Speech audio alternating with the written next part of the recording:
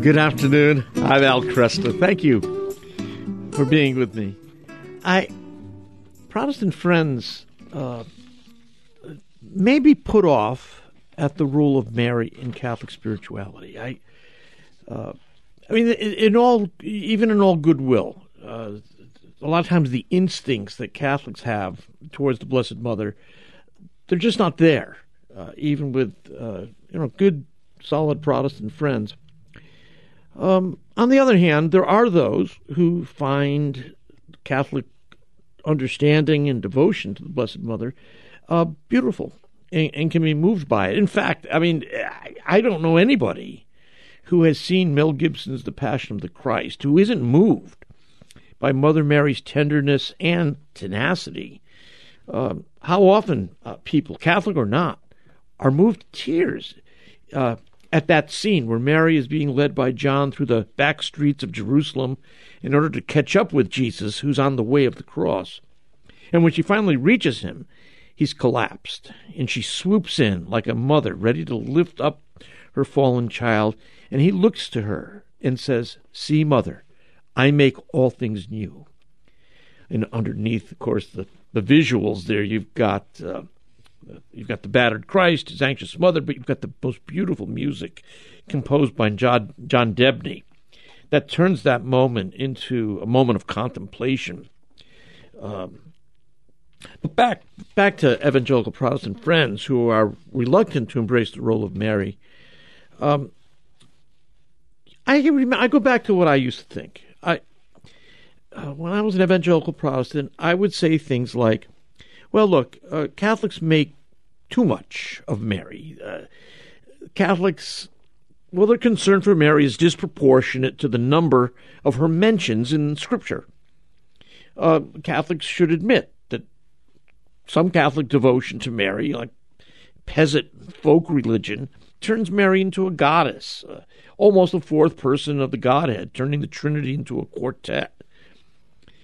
Of course, Catholics respond and they say, hey, that's not what we teach. That's not the teaching of the Church. But do you really think that some Latin American peasant woman who's devoted to Mary is really distinguishing between latria, dulia, and hyperdulia? Well, okay, maybe not. But they are instinctually imitating Christ, who honored his mother. And in imitating Christ, we honor her as well. And it's true, all of those distinctions may not be subjectively present in everyone who is exercising devotion to Mary, but we don't go on what people subjectively are experiencing. We go on what the Church actually teaches. And the Church is absolutely clear. Mary is not worshipped and adored in the same way that we worship and adore the triune God. Okay. Well, what about the relatively few mentions of Mary in the Scriptures? Doesn't that show that she doesn't occupy the place of prominence that Catholics give her? Well, relative to what? You say relatively few, but relative to what? She's mentioned more often than Adam and Eve. And they certainly influenced the human race more than anyone except Jesus. So while Mary's not mentioned as often as Moses, not mentioned as often as Peter or Paul, yet her role in Scripture is even more significant. She's absolutely unique. There are many prophets. There are many apostles. But there's only one God-bearer. There are a lot of people who proclaim the Word of God. There's only one woman who bore the Word of God, quite literally, within her. She's utterly unique in that she literally transmits the Word of God to the world. So when the Word of God wanted to take on human flesh, whose human flesh did he choose? It was Mary's. She donated out of her own life substance the flesh of Jesus. When God wanted to take on a human nature, he chose Mary. The body prepared for Christ, don't forget this, the body prepared for Christ is taken from the Blessed Mother. Nobody else in salvation history occupies such a role. And also notice, too, that she's present at turning points in the biblical storyline. So, for instance, in the Annunciation, who hears God's word and does it. Matthew 12, Jesus says, "Who's my mother? Who are my brothers?" And then he points to his disciples and he says, "Here are my mother, here are my brothers. For whoever does the will of my Father in heaven is my brother and sister and mother." Well, in the Gospel of Luke, Mary is presented as the first, the prototypical disciple. She's the one who receives and does the will of God par excellence. Her fiat, be it done to me according to your will, is the response of all faithful disciples of Jesus. So from the beginning, Mary is actually presented in the Gospels as someone who anticipates and foreshadows our own future as disciples. True disciples hear the word of God and do it. And she does that at the moment of his conception. She's also there, of course, at his birth. She's there when he launches his public ministry. In fact, he launches his public ministry at her urging when he turns water into wine at the wedding feast of Cana.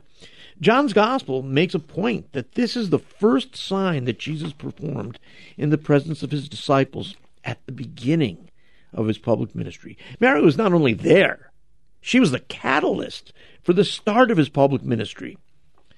So, yes, the mentions may not be as many as Moses, Peter, or Paul, but where she is mentioned, well, significant turning points in salvation history. Speaking of his public ministry, by the way, she follows him in his public ministry. That's what we see in Matthew chapter 12, beginning at verse 46. Her presence is used by Jesus as an object lesson. He teaches that obedience to God the Father creates a relationship stronger than natural family bonds. So when he says, "Who's my mother and my brother?" he answers, "The one who hears the word of God and does it." And that, of course, is what Mary did in the story of the Annunciation, as I pointed out just a few minutes ago. She's a member of his family in two ways. She's his mother by birth, and she's his mother's sister by obedience to God's will. She's also right there at the foot of the cross as this public ministry comes to its climax. She's there agonizing over the death of her son, modeling for us the need for everyone to come to the foot of the cross. And she's there praying in the upper room when the Spirit comes in power. And again, at Pentecost, when the church is birthed in the same Holy Spirit who overshadowed her at the Annunciation is now overshadowing the disciples with tongues of supernatural fire. And she's there in the book of Revelation, the last book of Holy Scripture, where she's been assumed into heaven and is presented to us as the mother of the Messiah, assumed into heaven, foreshadowing our own reception into heavenly glory. So when people say the New Testament doesn't emphasize Mary's importance, I wonder if they're really considering how a real mother supports a real exceptional son. She doesn't disappear. She doesn't pretend they're not related. She's with them. She plays a critical and unique role in influencing, encouraging, forming Jesus and in suffering with him. Gibson's film also catches something that I think the other Jesus films don't seem to get. Mary's referred to as mother, not only by Jesus, but also by Peter and John. They recognize that the mother of the Redeemer is their mother too. Again, by virtue of their redemption in Christ. Mary's the new Eve in relation to Jesus, the new Adam. Eve's the mother of all the living.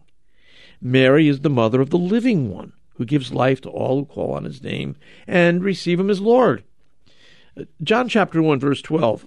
Let me lay out that verse and make an analogy here. The passage reads, "To all who have received him, to those who have believed in his name, he gave the right to become children of God, children born not of natural descent, nor of human decision, nor of a husband's will, but born of God." Or, and here I'll modify it just a bit to make the point, "To all who have received him," you might add there, as Mary received him. To all who have received him, as Mary received him. To those who believed in his name, as Mary did. He gave the right to become children of God. Children born not of natural descent, nor of human decision, or of a husband's will, but born of God.